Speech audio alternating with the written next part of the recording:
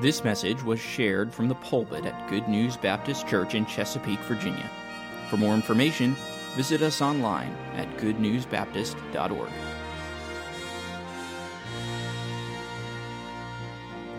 Please take your Bibles. Let's go to Genesis 21.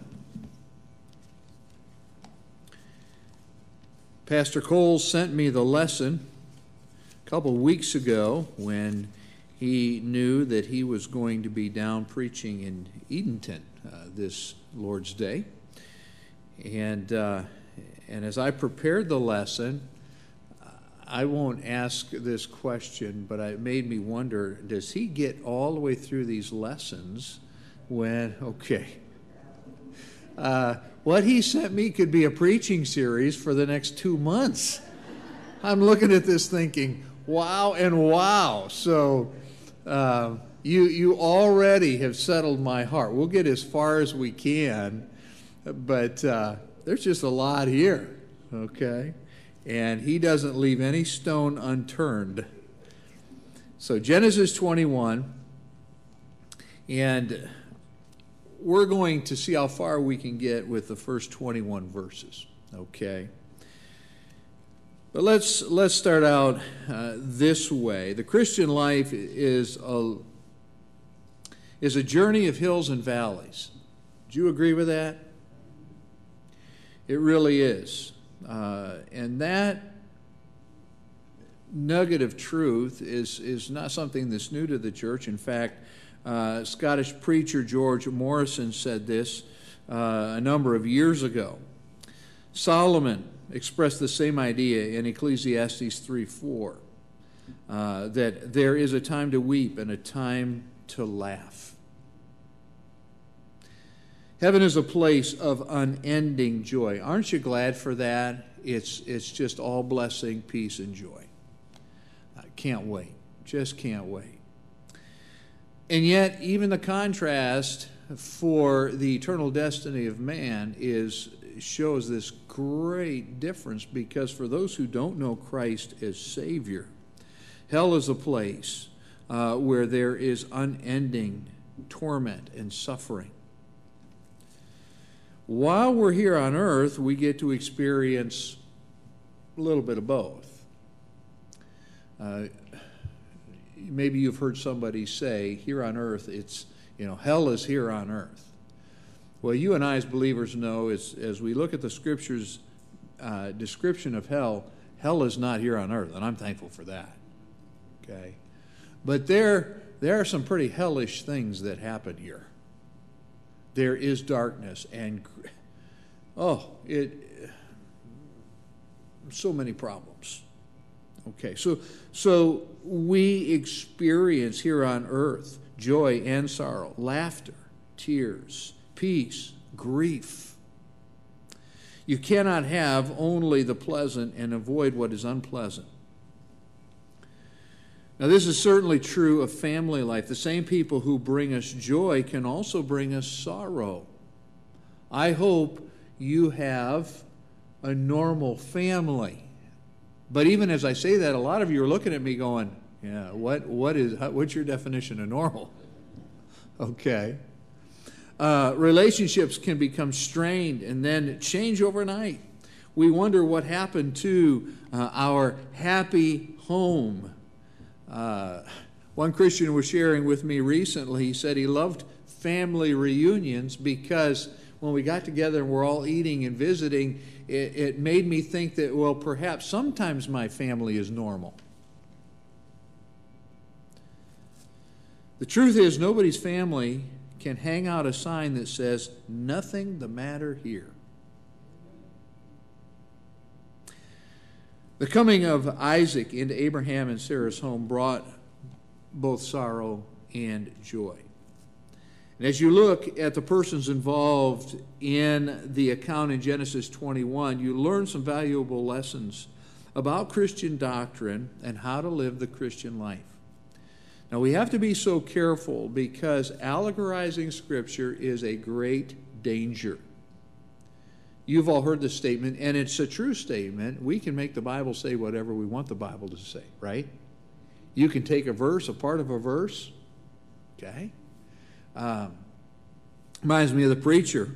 And I've never done this, and I don't understand preachers that do, but he just didn't know what God wanted him to preach. And so he did the method, okay, just open the Bible, what's there? And he saw the text.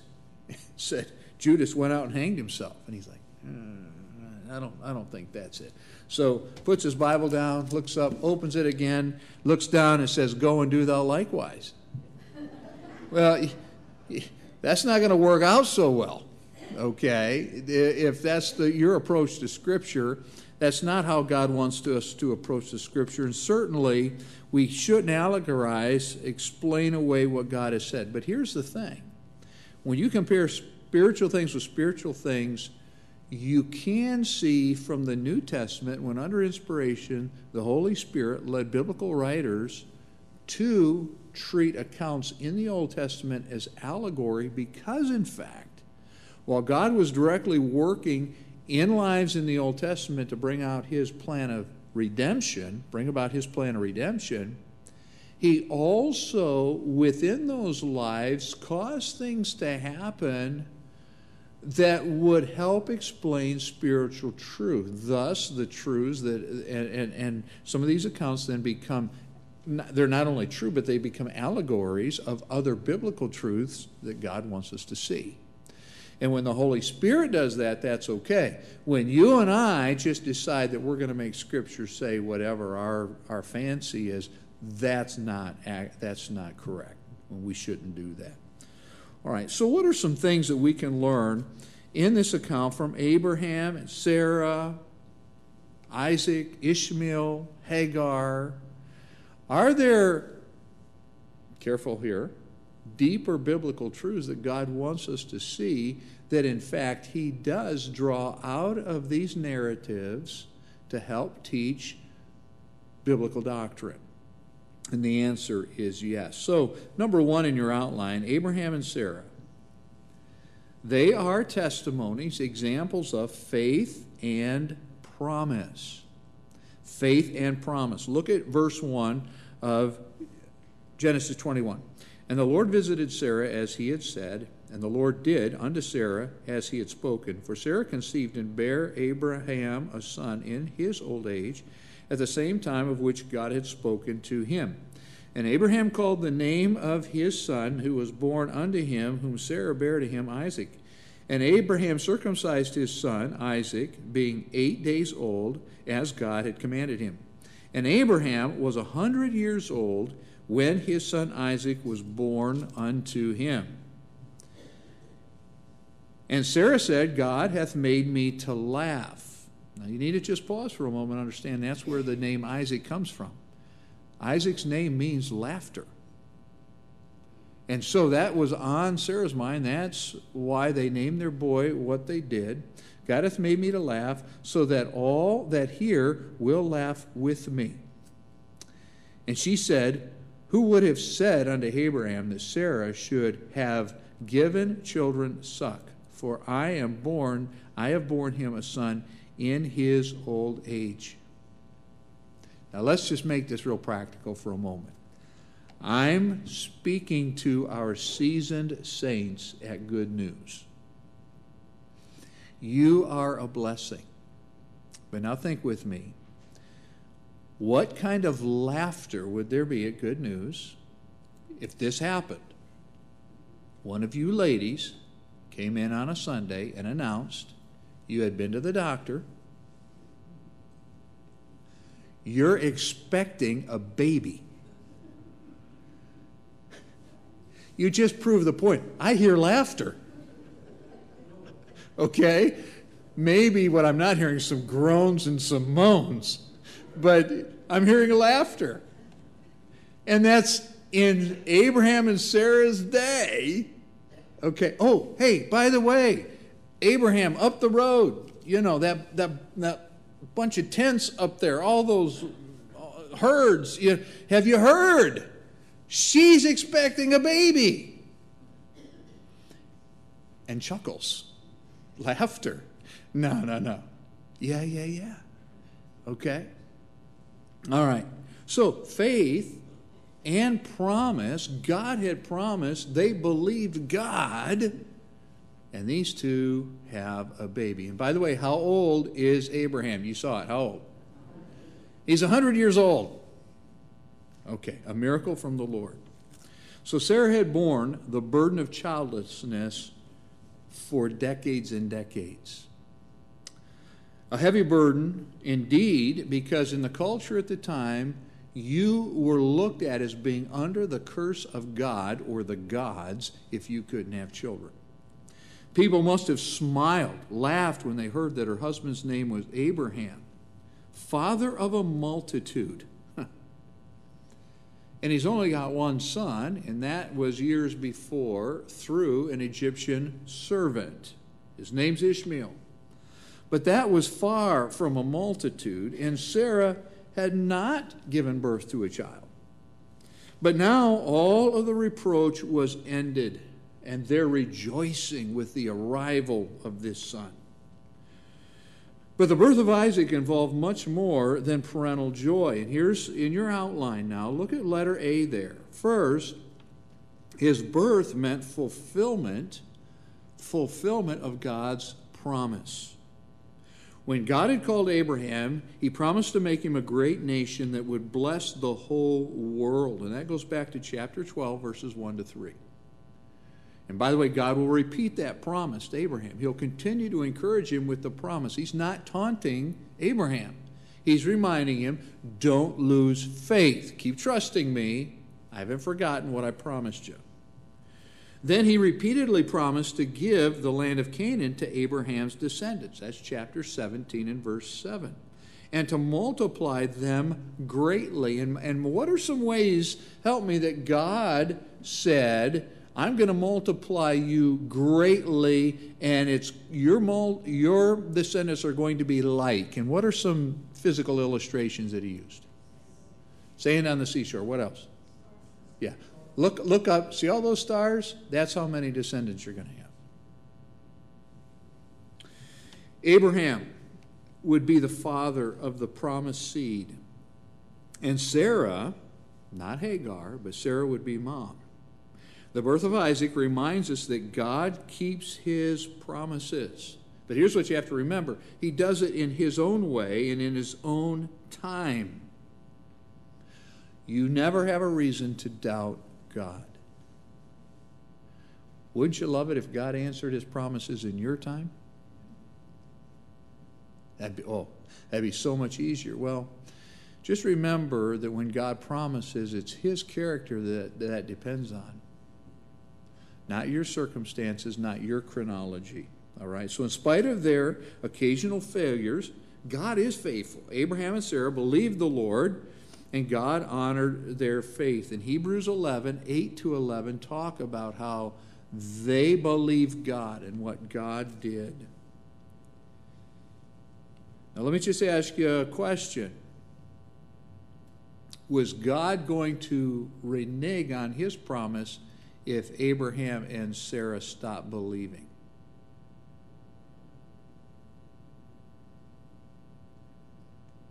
No. You say, well, really? Yeah, really. Because we know that they stopped believing. Hence Ishmael. Some other things that happened. Okay, they did stop believing. Realize that even Abraham's little scheme of telling his wife to tell Pharaoh, tell him you're my sister. What was he afraid of? Well, he says it. They're going to like you and they're going to kill me. Okay, stop for a moment. God had made a promise. If they kill Abraham, can the promise be fulfilled? So is something going to happen to Abraham? No, it can't. Why? God promised. So those lapses of faith, God works through those things, continues to strengthen their faith because he has made a promise and he is going to fulfill it. And the greatest empire, the Pharaoh, the greatest empire, he's not going to change what God has promised. So, again, letter A, this birth meant the fulfillment of God's promise. Letter B, Isaac's birth also meant the rewarding of patience. the rewarding of patience. Abraham and Sarah had to wait 25 years for their son to be born. Now, as you look back over your lives, 25 years doesn't seem like such a long time, right? Okay. And isn't it true, the older we get, the slower we may move, but the faster time flies. Would you agree with that? It's amazing. Okay. But if you're waiting for the promise of a child, 25 years is a long time to wait. It really is. They waited that long.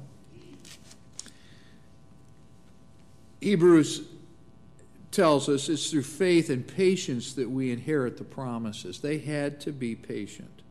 Trusting God's promises not only gives you a blessing at the end, but it gives you a blessing while you are waiting. Because God grows your faith. He strengthens and strengthens and strengthens your faith. God has said it, that settles it, and I just need to wait on the Lord. Just as Olympic athletes develop their skills as they practice hard, long days before the big event, so God's children grow in godliness and faith as they wait for the fulfillment of God's promises. Remember that faith is a journey. It really is. And each happy destination is the beginning of a new journey. And remember that along the way, God will test your faith, grow your patience, keep His promises, but none of that's ever final, because there's always another reason we need to trust God, claim His promises, but those previous times are intended to help us wait on the Lord. Okay? When God wants to build our patience, He gives us promises, but also allows for trials. Old age is a threat to having children, unless God's promised. And so He tells us to trust Him. Letter C in your outline. The birth of Isaac was also certainly the revelation of God's power. The revelation of God's power. Have you ever thought about the fact that God makes you wait so that when He fulfills His promise, there's not any doubt in anybody's mind that God is powerful? If they had had the promised heir as young adults, well, some would have dismissed the promise. But when Dad's 100, there's just no doubt about this. Okay? This is what God has done. Revelation of God's power. That was one reason why God waited so long. He wanted Abraham and Sarah to be as good as dead as far as their bodies and their ability to produce a child. Their son's birth would then be a miracle from God, not a marvel of human nature. It couldn't be humanly explained away. Really, Abraham and Sarah experienced God's resurrection power in their lives because they yielded to Him and believed His word. You realize in the Gospels that when God healed withered limbs and those other physical, made the blind to see, you do understand that those are miracles of renewal, renewed life. If an eye cannot see and God causes that eye to see, you're looking at physical changes to that eye. Or to those who were deaf, or to limbs that couldn't walk, and so on. So when God allows an old couple, okay, and if you've reached 100, if you're a century old, that's old, okay. Nobody here is there yet.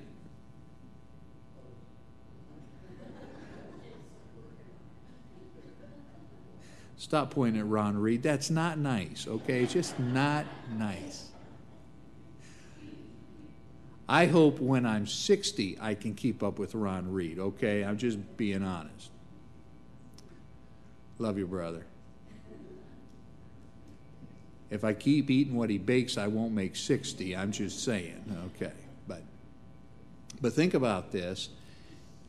Again, at their age, for the body to be able to have a child, you have life-giving resurrection power taking place by God.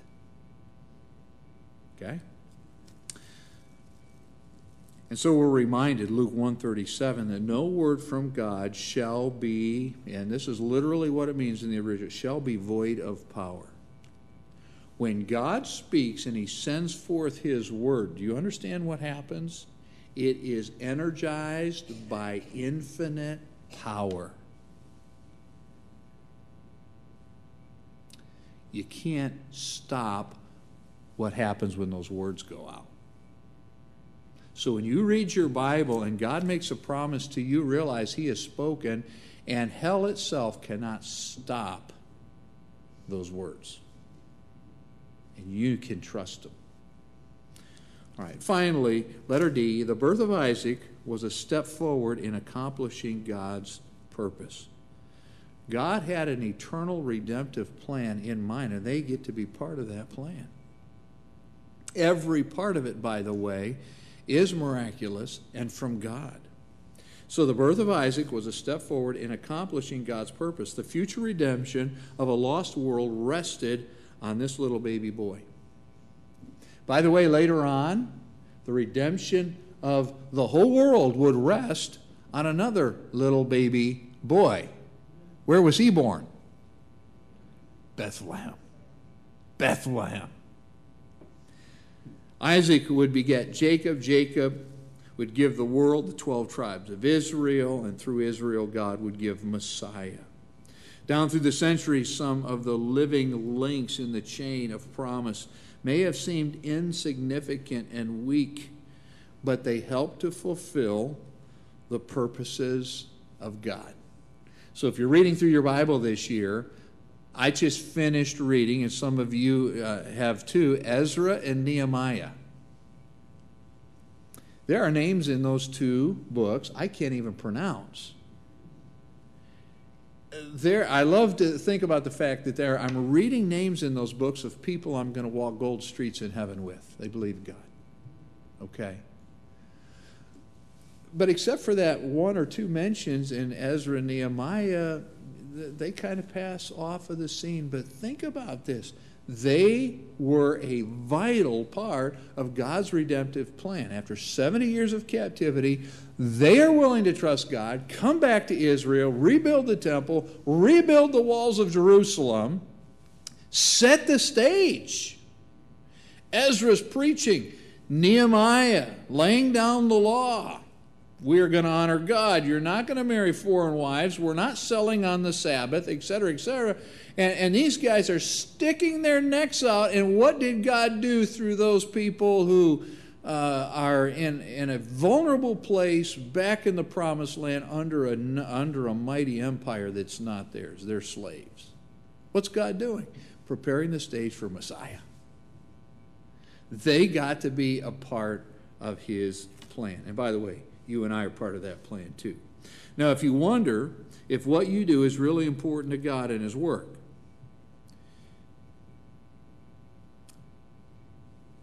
don't wonder. He's done the work of redemption in you, and he will continue the work of redemption through you as you yield to his Spirit. Don't feel defeated, discouraged. Remember Abraham and Sarah. Remind yourself that faith and promise go together. God keeps his promises and gives you the power to do what he wants you to do, what he's called you to do, no matter how long you have to wait.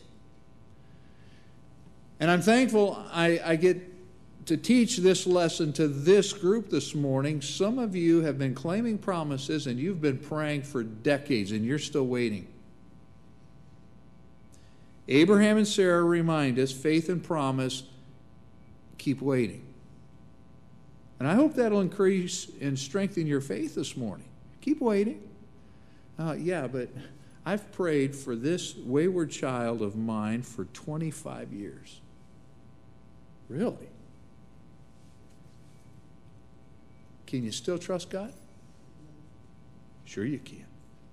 Sure you can. Don't quit. Don't stop. Continue to believe. No matter how long you may have to wait, you can trust God to accomplish His purposes. So, don't faint. Any comments or questions on this first section? Abraham, Sarah, faith and promise. Any thoughts that you have? All right, let's go on to number 2 then. Isaac and Ishmael. This is really where the allegory starts, but we're going to see from God's Word that this is what the Lord teaches us about these 2 young men. Okay, Isaac represents the work of the Spirit, and Ishmael, the work of the flesh. So, Isaac and Ishmael, spirit and flesh. Let's go back to God's Word. Genesis 21, look now at verse 8. The child grew and was weaned, Isaac, and Abraham made a great feast the same day that Isaac was weaned. And Sarah saw the son of Hagar the Egyptian, which she had borne unto Abraham, mocking, ridiculing. Wherefore she said unto Abraham, cast out this bondwoman and her son, for the son of this bondwoman shall not be heir with my son, even with Isaac. And the thing was very grievous to Abraham's sight because of his son. In other words, Abraham loved this son. All right, Isaac and Ishmael. I want us to hold our place here now, and let's, just so you know that this isn't Asher making things up. I believe by now you know I try to be very careful. If we're going to say something from God's Word, it is in fact God's Word. But let's go to Galatians chapter 4, and let's see what Paul under inspiration says about Isaac and Ishmael. Chapter 4, look at verse 28. Now we, brethren, as Isaac was, are the children of promise.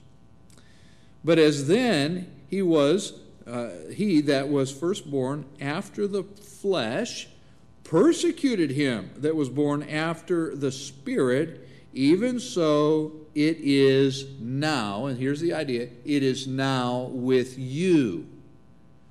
So do you see what Paul does? He takes Isaac, he takes Ishmael, and he says, all right, now, here's what they represent spiritually that is true of you Galatians.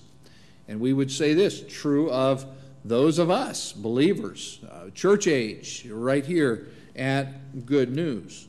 So Paul makes it clear, and let's put this in outline form. First of all, letter A, Ishmael represents the believer's flesh decisions. Isaac represents the believer's faith decisions based on the Spirit's direction and work. So it's simply this way. When Abraham decides to go in to Hagar to try to have a child, was that the Lord's leading or was that the flesh leading? But which one was it? Clearly it was the flesh. That was never God's plan. Okay? It was the flesh. Ishmael was born of the flesh because Abraham trusted his fleshly wisdom, and Sarah's, by the way, to have a son. Isaac, however, was born of the Spirit's direction and enablement because by that time the parents physically should not have been able to have a child. Their bodies were dead. Only God's power could have brought conception and birth. Ishmael was born first because the natural comes before the spiritual. Let me say that again. The natural comes before the spiritual. Which, by the way, is why Jesus told Nicodemus you have to be born of water, natural birth, and of the Spirit, physical birth. Okay? again, so that we're seeing this from Scripture, go to 1 Corinthians chapter 15. Now, please turn over there, chapter 15, and notice verse 46.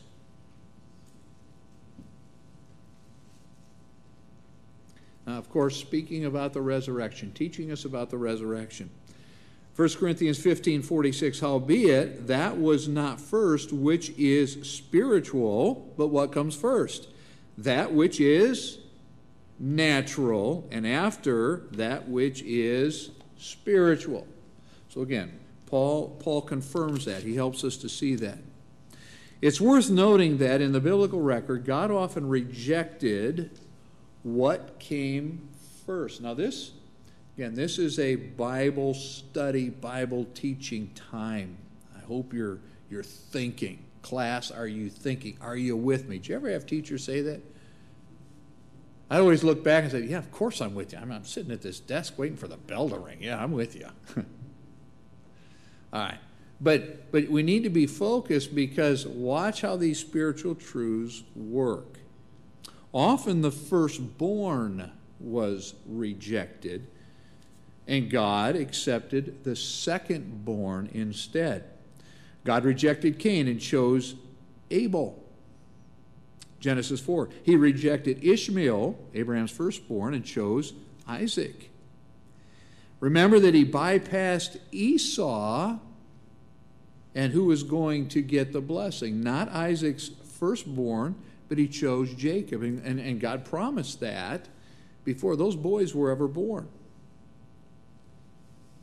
He chose Ephraim instead of Manasseh, Genesis 48, and it got a reaction out of Joseph, the dad, when Jacob is blessing Joseph's boys. Whoa, you've got this mixed up. No. There's a reason why God rejected the first for the blessing and chose the second. Why? Because he's helping us see that God is not about the natural. Okay? In his plan, he's going to emphasize, even in these lives, the choice of who gets the birthright in his divine plan. He is showing us, I continue to emphasize the spiritual, that which is of the Spirit. You're going to have to trust me, not the flesh. Does that make sense to everybody? Isn't that great? All right. So in Egypt, the Lord condemned all the firstborn. That was one of the plagues, remember? Exodus 11 and 12. He spared only those who were twice born. Physical birth, and then there had to be a spiritual response to what God said. And in that case, it involved a sacrifice. Take the blood, put it on the doorposts and over the top. If you aren't willing to trust me for that, you don't get to continue to live. Okay, see what he's doing? And of course, there it was the blood of a lamb that spared those lives. And in a sense, in old Egypt, the firstborn became twice born. They got to live because the blood of a lamb was applied. What wonderful imagery. So this brings us to letter B there in your outline. Isaac pictures the child of God's faith, not only in his birth, but also in the joy that he brought. Do you know that God intends for your faith to bring you joy? You trust God, and the blessing of that, part of the blessing of that is joy. Isaac means laughter. At this time, it was not the laughter of unbelief. Remember back in Genesis 18, Sarah's listening through the tent. God makes a promise, and she goes, yeah, right. Don't ever do that when it comes to the promises of God, because God hears you. And I'm not trying to be cute or trite, but you know what? He's going to get the last laugh. When he promises, it's going to happen. And you may have laughed in unbelief, but everybody's going to laugh in a joyful way, because God's going to do what he said. In the parables recorded in Luke 15, Jesus emphasizes the joy that results when lost sinners repent and come to the Lord. people believe God, repent of their sin, receive Jesus as Savior, there's immediate rejoicing in heaven, even among the angels, and there's rejoicing here. If you've ever led somebody to the Lord, the immediate joy and the peace that sweeps over them. I wish we had time. I could pause right here and have Brother Lennon come up and just talk about the conversions that they're seeing where he serves. I mean, it's just like, oh, my religious past that brought me nothing but fear, and now I have Jesus living here. It's wonderful. The shepherd also rejoices when he has found a lost sheep. The woman rejoiced when she found her lost coin. They both asked their friends to come and rejoice with them. The father rejoiced when the prodigal son came home. Remember the feast that he had? He invited his neighbors to share in that joy. There's even joy in heaven, again, when sinners are saved, the Scripture tells us. And don't forget that the fruit of the Spirit, when by faith we yield to the Spirit of God, He takes control. The fruit of the Spirit is love, and then what's next? Joy. Joy. That which is of the Spirit. Nowhere do we read that Ishmael caused Abraham joy. I encourage you to look at your Bible, try to find where Abraham really received joy from Ishmael. Did he love him? Did they have their times, those dad and boy times? I'm sure there was. And I'm not saying that there was never a joyful time with this son, but the Holy Spirit in Scripture never points out this son really brought this dad joy. In fact, as you look at it, the results of that flesh decision, it was just one time of heartache after another with Ishmael, though we know his dad loved him. From before his birth, Ishmael was a source of painful trouble. After he matured, he caused even greater conflict in his family. The flesh is not able to produce good fruit. It certainly cannot produce lasting joy, no matter how hard it tries. Now, note a third comparison between Isaac and the child of God. Letter C in your outline. Isaac represents the growth needed by the child of God. He represents the growth needed by the child of God. The Bible tells us, Genesis 21 and verse 8, that the child was weaned. It reminds us that the new birth is not the end, but it's the beginning for a Christian. And the believer must feed on God's Word and grow spiritually. And there are so many texts that we could look at for that. But just bear in mind, does the Scripture for the believer only talk about the sincere milk of the Word? Does it only refer to that needing to be our nourishment? Yes or no? What else does it move on to later? Meat. For those who by exercise, those who have matured, what do they take in? It's time to move on to meat. Okay? As we mature in the Lord, we put away childish things. 1 Corinthians 13. We allow God to wean us. Now, understand this about what the text is teaching. When we talk about this weaning, we're talking about maturity. Growing to the point that you don't have to rely on mom for nutrition anymore. That's the point. We're talking about maturity. Don't think this. Well, this is speaking about independence. Your children may not depend on you for that nutrition anymore, but do they still depend on you? Yeah. Even though, what's their tendency? I'm 6 years old. I got this. You know, and as parents, remember, you'd step back and you'd watch that and laugh. Yeah, you got this. I'm here when you need me because you're going to need me. I used to watch my kids and they'd be working on this and they'd be, and they get so angry, so frustrated, and then they'd come to the parent. Well, That's all part of learning. I understand that. But doesn't it picture what we do as Christians many times? I got this. Until it's all coming apart. And then we go back to the Lord. We should have been talking to the Lord and yielding to Him through the whole thing anyway. So we're not talking about independence. We're talking about maturity. This is consistent obedience. That's maturity over consistent failure. That's where immaturity comes from. People that yield to the flesh instead of to the Spirit. All right, so the weaning. Isaac represents the growth needed by the child of God, where we become self-feeders, but at the same time we continue to yield to the Spirit for help.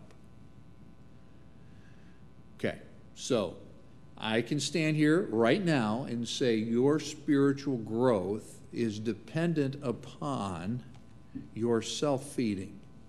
If the only spiritual nutrition you take in is when you come to church on Sunday, you're in trouble. All right. Again, Pastor Lennon, nowhere in the Scripture does it say that God's people are mainly dependent on the shepherd to feed them.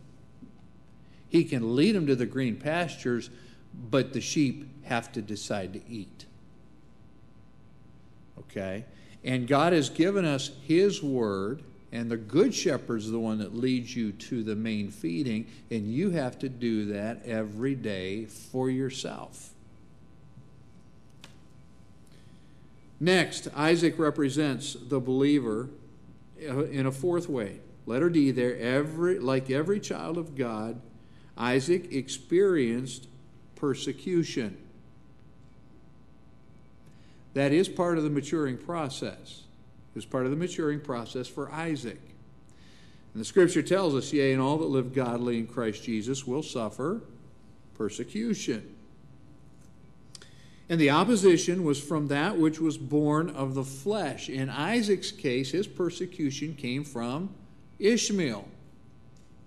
So he's having to deal with the flesh decision of his parents. In the same way, the flesh and spirit remain contrary to one to another. They never work together, according to Galatians 5:17. The flesh wants its way, the spirit wants his way, and he deserves it because he loves us and knows what's best. And it's like this, our entire existence. So yield to the Spirit. Don't yield to the flesh. So consider this illustration of the flesh. Looking again at Isaac and Ishmael. Jewish children were usually weaned about the age of 3. Here's what you have to understand about this text. It's not a toddler picking on another toddler here. Okay? Ishmael, at this point, is probably around 17 years old, according to Genesis 16:16. So imagine a 17-year-old making fun of, belittling, harassing a 3-year-old. Would you agree with me that's a pretty immature 17-year-old? But that's what was happening. What a picture of the flesh. Does your flesh ever amaze you at how immature you can be sometimes when you yield to the flesh? Oh man, I don't know how many times the Holy Spirit has smacked me with that one. Mike, what are you doing? Grow up. Did I really just react to my child that way? My wife that way? The waiter at the restaurant because I think they forgot me? By the way, they're short-handed in case you haven't noticed. Be nice to them. All right? They're short-handed. But immediately, it's like, can't they see that my drink needs to be refilled? And the Holy Spirit says, would you just grow up?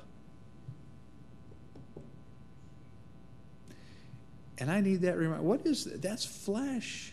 I need to yield to the Spirit. What arrogance that a boy of 17 would pick on a 3-year-old. But God had said that Ishmael would become a wild man. Remember chapter 16 and verse 12? God said, all right, here's what he is going to become. I do have a plan for Ishmael, but he's going to become a wild man. If you want to just write this down, this is interesting. Do you know what the Hebrew is in chapter 16 and verse 12? All right, and I know I'm on live stream. I could go places with this. Here's what the Hebrew is. He is literally a wild donkey of a man. Now, some of you already had it. The Holy Spirit's saying he's going to be a jack donkey. Okay? That's what the Holy Spirit said. Say, where did they ever come up with that phrase? It's biblical. It's biblical. And if you're controlled by your flesh, people could have some choice descriptions for you too. And me. We need to yield to the Spirit. Letter E. Let's finish up this section and then we're going to have to be done. Letter E. Isaac represents the believer a fifth way. When you become a believer and are born of the Spirit, you are born rich. You are born rich. Isaac was the heir of all that Abraham owned. Romans 8:17 says that God's children are heirs of God and joint heirs with Jesus Christ. Ephesians chapter 1 and 2, especially chapter 1, describes the inheritance that God has for you. Not when you get to heaven, you're a child of God, you already own it. Wow. Think of the descriptions of heaven and realize you own that. You are heirs, joint heirs with Jesus Christ. You are as much a son of God, and I'm being very careful here, as the Son of God. You say, you're really straight. No. Scripture refers to Jesus as our brother, but here's the main distinction. I will never attain deity. He is God. Okay? So I want to make that very clear. I get into heaven on his merits, his righteousness, none of my own. But I'm loved with the same love that God loves his son Jesus. And I get to inherit heaven. It's mine. And you and I already have a place prepared for us there. That's why he went back. Okay, when you got saved, you became rich. So think of that the next time you consider the parable, Luke 16, of the rich man and Lazarus. I believe that is an actual story of what happened. Jesus is all-knowing. He doesn't have to make up stories, though there are times that he did. But I believe that every time the Lord attached names to people in those stories, they're real accounts. Realize that beggar sitting outside of a rich man's gate who is so poor he has to eat crumbs, he can't afford any medical help, and he's so weak the dogs are licking his wounds. The moment he believed on the Lord, he immediately became a rich man. And what he had in Christ cannot compare with what the rich man had on the other side of the gate. That's who we are. Abraham cared for Ishmael while the boy was at home. But Abraham gave all that he had, Genesis 25:5, to Isaac. And then finally, I'll give this to you and then I'll let you go. Finally, this is letter F. Like every believer, Isaac was born free while Ishmael remained the son of a slave, which meant he remained a slave. Okay, so there's another part of this imagery. Isaac born free. Ishmael born a slave. And from what we've learned about Ishmael, the whole rest of his life, he was a slave. He was a slave to himself. Isaac knew the freedom of walking with God. See the contrast between the spirit and the flesh? If you're in the flesh today, you're in bondage. you're in bondage to you, and you are the worst master you can have. But when we say no to the flesh and we yield to the Spirit of God, there is liberty. Because now I am free to do what pleases Him. I'm free from guilt. I'm free from having to depend on my own strength, and He gives me unlimited strength. Toward the hope of our high calling, toward the promise we've received. Thank you for listening. If you have questions about your relationship with God, or you would like to know more about the ministry of Good News Baptist Church, please visit us online at goodnewsbaptist.org or call us at 757-488-3241. We encourage you to share this message with others. We trust your heart was challenged as you listened, and God's Word has had an impact on your life, as together we strive to show forth the path of life. Press on.